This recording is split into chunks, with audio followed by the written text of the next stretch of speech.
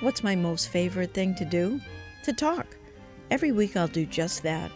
We'll feature national and international movers and shakers, experts in their fields, and all around interesting people with something more than great to say. No holds barred. We'll tackle every topic imaginable, especially for women over 40. This is Conversations with Sima. Please stay tuned.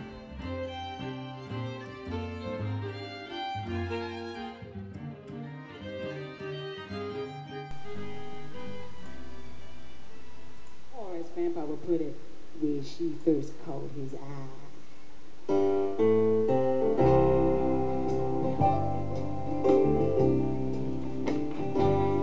Dirty clothes from the mind, but a smile that'll warm my soul as you held the door for me. Hello, man, good time, and my heart just a pounding 'cause you were so beautiful to me. And we danced in the yellow moonlight, round and round, spinning, spinning, spinning underneath the stars. You caught my eye.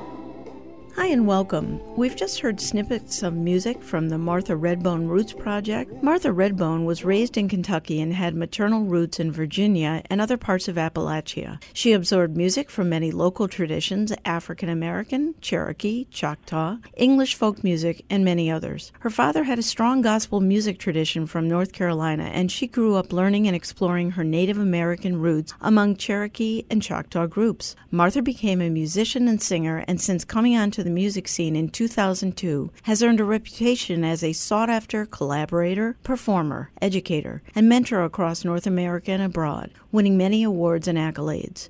Her musical theater piece, based on her Appalachian mining family's heritage, the Martha Redbone Roots Project, is touring the country this year and will be performed at St. Joseph's College in West Hartford on March 21, 2017. So welcome, Martha. Hi, Sima. Thanks for having me. So I had recently interviewed author-speaker Rebecca Walker and was really fascinated about the disparate parts of her which interweave themselves in her life. And I was instantly intrigued by the lens that she carries through her life and how she sees the world.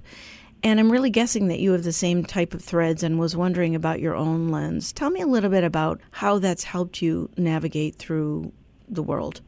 Well, I was raised by Cherokee and Choctaw grandparents in Appalachia in a coal mining family in Harlan County, Kentucky, the infamous Harlan County. And then at 11 years old, moved back to New York City and spent my teenage years, preteen and teenage years, back in the city with my mother. And so I feel like the sounds of the mountains and the sounds of the city, you know, the kind of grit and everything, I think that's a combination of sonic qualities that, you know, I incorporate into the music that we make. So I think that really defined everything that I am. I think it's kind of a combination of being a country girl, small town country girl, and a kind of city girl. And so I've had the sophistication of jazz and having everything available from life in a big city. And then as a child, I think the simplicity of being from a very small coal mining town is, I find looking back really fortunate, you know. Very fortunate. I think kids in cities, they have a different kind of thing. But for me, there is nothing that beats kind of raking leaves and then jumping back in them in piles, going down to the creek, and that kind of stuff that you have when you're in a small town. So one of the things that when I think about reflecting on the music that we make is, I think from being from those hills, Black Mountain, the one thing that I feel and that I have gained kind of subconsciously is a great respect for melody. Tell me how that works for you. I think, when you grow up singing, church is a big part of the community in these small towns. It's a big place for social gathering. And not only for religious purposes, but just because that's where everybody gathered. You know, you had bake sales and people made things and you sold them, and you had meetings and town meetings and things like that. So it was a place where people kind of gathered together for every occasion, for anything. And I think that the music came from the church, it came from the hills, it came from, you know, some religions, it came from cultures. And I think the combination of all of these things and life in the hills, strong melodies, is what I think has carried me through childhood to adulthood, and then living in New York with the sophistication of jazz and rhythm and blues. And also during my time was the kind of development of hip-hop music, rap music, and all of that, and that was a totally different sonic sound. But I think for me, with songwriting, I think I have a great, great respect for melody. So do you feel as if that era is slowly disappearing from the American landscape and is less tangible for you? Not at all. Not for me. I don't think so. I think that one of the things that makes music, they call that the line that they say music is a universal language. I think it's because of melody. You know, no matter what, all the bells and whistles people put on with production, sounds, in whatever style of music that anyone may like, I think at the end of the day, a melody is a melody is a melody. Mm-hmm. And that's why I love mountain hollers. You don't even need any music around you. You have your music, your instrument is my voice, and I can tell a story with my voice. And you don't even have to use words. Like in a lot of the traditional Choctaw language, it's vocables. You know, it just sounds of chanting, which don't have words. Yep. And these melodies that we sing are very strong and kind of translate and resonate around the world, no matter where you are in any culture. You know, and there are the throat singers who sing things, and we don't know that language, and they're using sounds, and it's magical music. It really resonates with us who live, you know, thousands and thousands of miles away, and it still touches us. So I really think that melody is a really important human form of communication. So I know for myself, I'm a classical pianist, that doing my own music is my way of staying centered and grounded, and I'm just going to take a guess that that's what this provides you as well. But yes? Yes, absolutely. It's grounded and sane. Well, okay, so I would be remiss if I did not talk about this time in our lives, although I don't mean to be speaking about the new administration. I really am talking more about the kind of milieu that we live in right now, which seems to be infusing itself into all of my radio shows. So I guess I want to ask you, do you feel a heightened sense of urgency in translating your message to the public? Do you feel a sense of urgency at showing the world your sounds, presenting your show? Is anything changed now in this time of our lives? Absolutely. And when you say a sense of urgency, absolutely. And when you say to avoid talking about the current state of our country, absolutely. I think one of the most important things with regard to the music that I do and with regard to the piece that we are developing about my family story is the fact that Indigenous people are still viewed as being invisible or relics of the past. And then also we've had centuries of stereotyping and phenotyping from the government.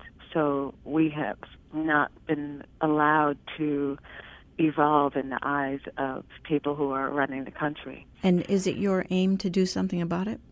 It's my aim to keep us alive. It's my aim to let people know that we're alive and we come in many forms. And in my case, I'm African American and an Indigenous woman, and both of these things are equally of value. And both of these groups of people are devalued on a daily basis.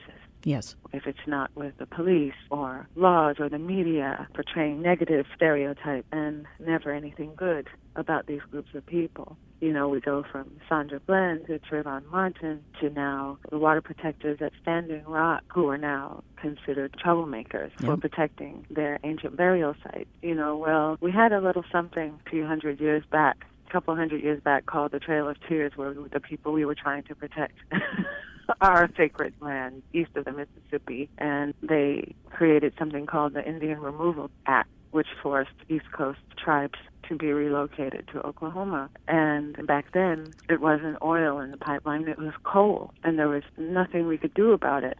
We tried, but this is so reminiscent of that time, the time of our ancestors. And here we are again today in 2017 with indigenous people trying to protect their sacred lands from their ancestors being desecrated and bones dug up. And this is exactly what has happened to my ancestors. So I do feel that there's a sense of urgency in communicating this story, because this is nothing new for indigenous and black people. This is nothing new. We are constantly uprooted and invaded and devalued and thrown away. And these things happen constantly. Then we get criticized and dismissed. And if we make a stand, then we're belittled or called troublemakers, or say you're angry black woman, or you're angry Indian, or you can't take a joke, or you're too sensitive, or you can't win, you see? Yes. So there is a sense of urgency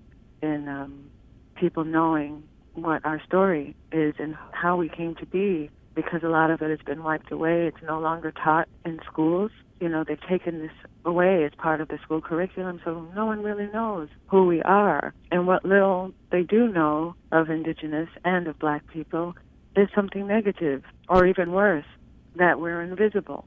And that's a real danger for our children, for black and brown children being brought into the world. And when I say that, I'm not just saying only black and brown children. I'm saying there are white families who, they're interracial marriages. They're interracial families. There are people adopting children of color into their families. There are white moms and dads who have children who are half Native and half black, that the world is seeing as black and brown children, and who have no value. And they're all cute and exotic when they're very little. And then all of a sudden, you have a 13-year-old, 6-foot-tall black boy or dark brown boy, Indian boy, who the police are looking at as a threat, or who maybe white women are looking at in the street whom they think they might do something to them, which is further from the truth, couldn't be further from the truth. But this is what the media is portraying. Sure. And so when this is all you see on the news, on television, or you hear on the radio, it's an unspoken thing, even if that's not what we all believe. Do you know what I mean? Yes, I do. But that's all we see. And so I do feel that there's a sense of urgency to tell our story of who we are and to be an example. I'm not looking to be a millionaire. I've never been a millionaire. I'm not even close to it. I've never had a hit song or on the charts in or MTV or any of that kind of stuff, because I felt that it was more important that the work I did was grassroots and to be an example. I think young women of color need to see that there are women of color as artists, as giving service, being community activists, being great musicians, being songwriters and leaders in the community. So I felt that was more important for me to be that as an example. So if I can go to a school or give a concert or be in a festival as a person of color, I think then other people can see that that's possible as well. We're talking today with musician and singer Martha Redbone. Before we get around to your Martha Redbone Roots project, tell me just briefly, what does your life look like now? Are you on the road? Do you tour? Do you perform in clubs? And what do you do in this time and place to nourish your own life? Yes, we are on the road, and we're doing a little bit of all of those things. We're doing a lot of concerts. We're developing our musical theatrical piece and workshopping it in and around the country. And then we have our Roots project that we're always on the road doing. We have a lot of irons in the fire at the moment, which is really great. Life as a musician, you always want to keep busy, so we've got some really great things happening. What nourishes your life? What do I do that nourishes my life? Yeah. I think every single day that I live as that I'm doing something towards my dream, which is having a career as a musician, I feel like I'm nourished. I'm a mother, and there was a time in the music industry, if you had a child, they said your career was over. And so thank goodness those days are gone, and the playing field has been leveled, and so we still thrive, and we have a great life making music and getting on the road and doing shows and performing with friends, and it's just a really, to me, I feel it's a really privileged life, because not everybody has the chance to make music every single day. And it's hard work, but it's great. work because you get to express yourself, and hopefully the songs that I sing and write tell stories. I'm telling someone else's story too, not just my own. So I know that you are in midlife, and I'm wondering if this time in your life has given you any pause for thought, whether or not you are doing a greater sense of reflection or renewal. And I also know you're the mom of an 8-year-old, so I'm wondering how all of that factors in this time in your life, in being over 40. One thing I say is, I know when I look at people in their 20s filled with hope and kind of trying to figure it all out and all of that kind of stuff, lots of doubt and things. I never want to go back to those days. Mm-hmm. Just doubt Me and neither. confusion. Yes. I feel like of every age I've ever been, and I also feel, I guess, more than anything, that I've let go of a lot of stuff. And I think the freedom of letting go and the kind of strive towards finding peace within yourself, I think that's, for me, the personal goal. I think letting a lot of stuff that you can't, they say, accept the things you cannot change and change the things you can't not accept. That's kind of like my motto these days. And has that changed your career at all? It hasn't changed my career. I think my career has always been ever evolving. Since I began singing and writing songs, I've always honored my culture. I've honored my mother who raised me, and honored the family. And I feel like that has always been reflected in the work that I do. Like I said, I'm from Harlan County, Kentucky. So when you're from Appalachia, a lot of the stuff that you do and the decisions that you make, we always say that you're honoring your family and everything that you do. So we have a phrase that we say, walk in beauty, because we're representing everyone who came before us and everyone who's coming after us. So the decisions that I make don't just affect me. They're based on who's come before me, and they're affecting my children's children. So it's not just about me, who I'm representing. And again, being a mother and having a career, has that influenced you or changed the direction? Absolutely. Mm-hmm. I think when you throw a child into the mix, you have different priorities. Mm-hmm. Creating a safe world, a safe environment for the child is most important. Yes. And more than anything, you want them to feel safe and to feel happy. Yes. And to know who they are and have a sense of value of who they are and where they come from. And that's what I try to do. I think having a child makes you realize as quickly as I can say these words that the world isn't about you, that there's something greater than you, right? That's right. Yep. Absolutely. And as a musician, for any musician out there who has a huge ego, there's nothing more humbling than becoming a parent. Humbling is a good It's the greatest reality check for anyone. Absolutely. Out of control ego. Yes. The only sad thing about it is that the people who have out of control egos don't know that. They don't realize they do. Well, I might be accused of a small portion of that, and I did realize that. So there's hope, really. So let's get around to the Martha Redbone Roots Project. Why did you create it? Who did you hope would see it? Why don't we start there? We'd had a great number of years with a rhythm and blues project that we've done. We had a rhythm and blues band, and we did like a kind of version of what we like to call, indigenous funk, Yeah, or good. native soul. And sure. We had so much fun with that. Then we took time out to have our child, and then we became parents for this time.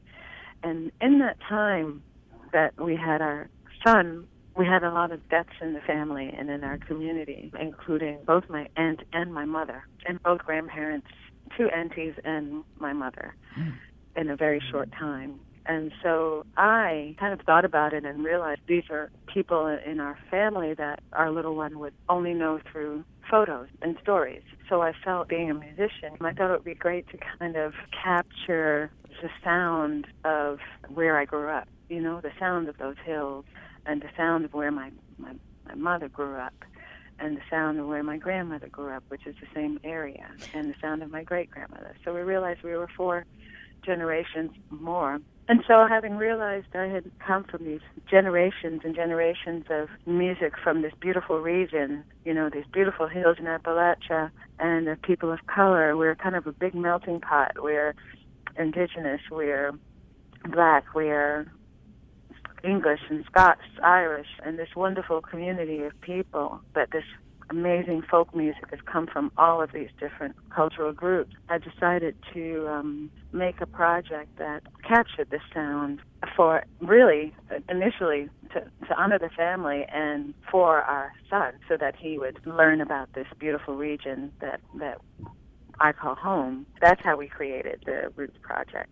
And who did you hope would see it? We really hoped that it was just really for our family, just to honor the family. We had no idea that it was going to travel as far as it did. We ended up making this album where we set the poetry of William Blake to the music of Appalachia, because we love the language of William Blake poetry. Mm-hmm. And so we got John McEwen from the Nitty Gritty Dirt Band to produce it. And then we ended up with the wonderful support of NPR, and we were on Soundcheck and All Things Considered and New Sounds.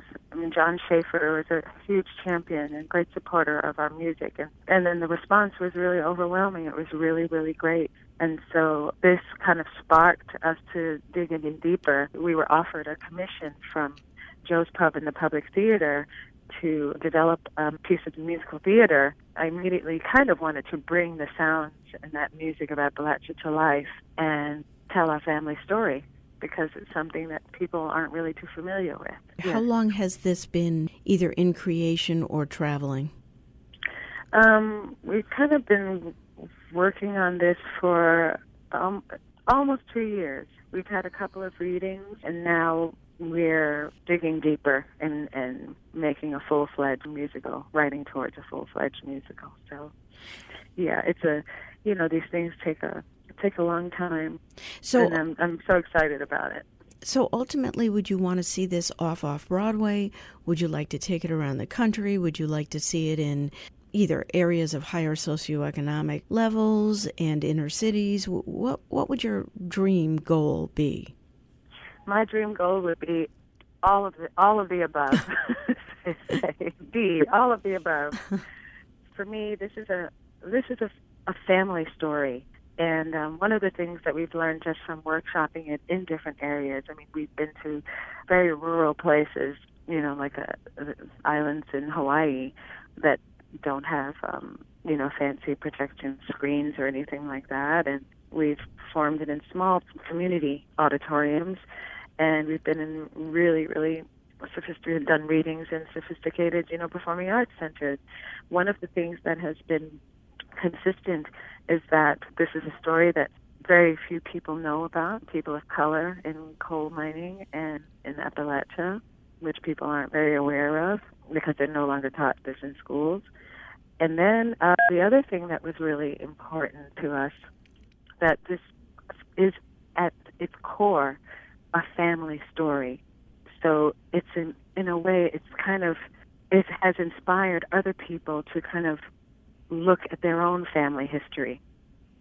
And this is something that we didn't really expect, and it's a really beautiful thing, because to me, this is an American story, which means that anyone who has come here or who lives here has come from another place. As soon as you come to any new land, there are a set of laws and governments and all kinds of things that one must kind of follow.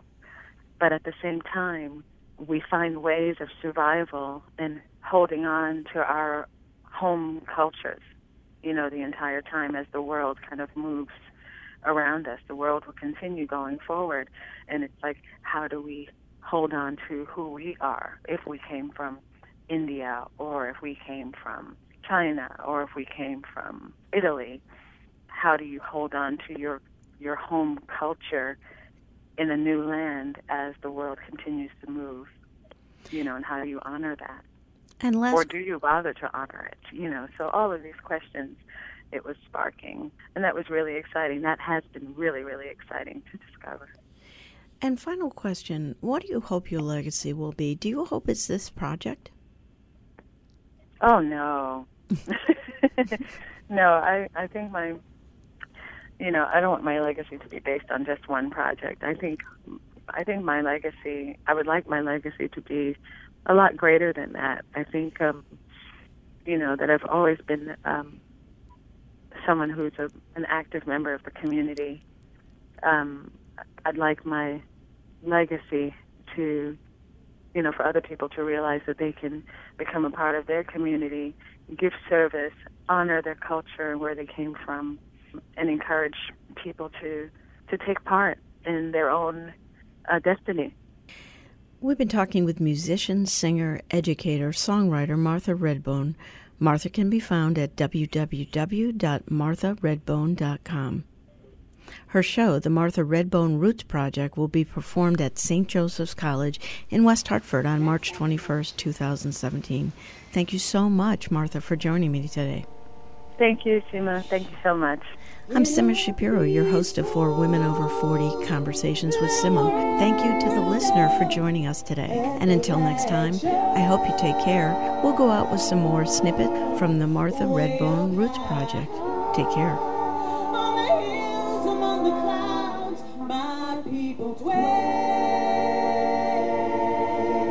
How sweet the silence in the still hollows we hear. The calling of our Lord, black coal, running through our veins, bloody hearted. Kentucky.